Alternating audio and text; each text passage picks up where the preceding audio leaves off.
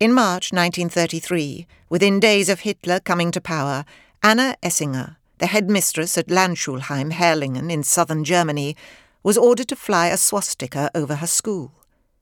Outraged at the prospect of the despised symbol of fascism being hoisted above her progressive academy, Tante Anna, as she was known to her pupils, staged a one-woman protest.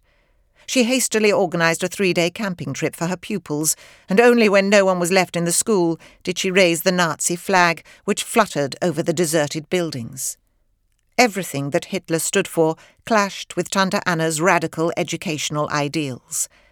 Ever since reading his autobiography, Mein Kampf, she believed that under him Germany would plunge into an abyss where there was no place for freedom of thought or expression, or perhaps even for survival itself. Hitler cast history as a struggle between races, and in his early impassioned speeches he had vilified the parasitic Jew as the enemy within and the embodiment of evil. For Anna, this was pure poison. It was hard to understand how such a man had come to power in her country. Germany's 500,000 Jews were integrated at every level of society and acclaimed for their contribution to science, arts, literature and theatre. If the views Hitler had expressed were put into action, all this was in danger. In 1933, many around her thought she was overreacting. "Stop worrying," friends advised. "It will all blow over."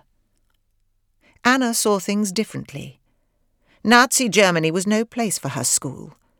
The violence, hatred and blame openly promoted by the Nazi Party stood in opposition to everything she was trying to achieve. It was hard to see how humanity could progress in the kind of society Hitler was making.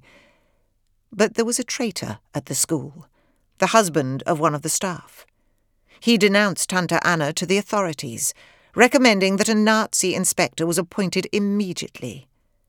It was not just Tante Anna's unwillingness to embrace the swastika that provoked his anger, but the entire educational direction of her enterprise.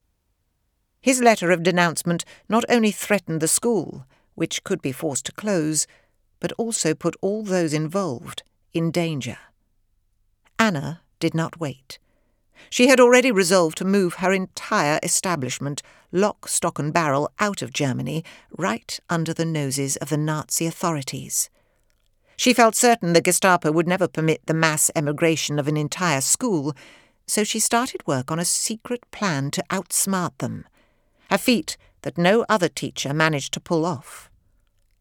This is the story of the school created by Anna Essinger in Kent, the Garden of England. Although Anna and the first 70 children escaped Nazi Germany in 1933, many of the pupils who came to her home school at Bunce Court near Otterdon fled much later and had first-hand experience of the ever-escalating catastrophe. The refuge that Tante Anna tried to create grew in parallel to the horrors unleashed by the Nazis on Jewish children across the continent.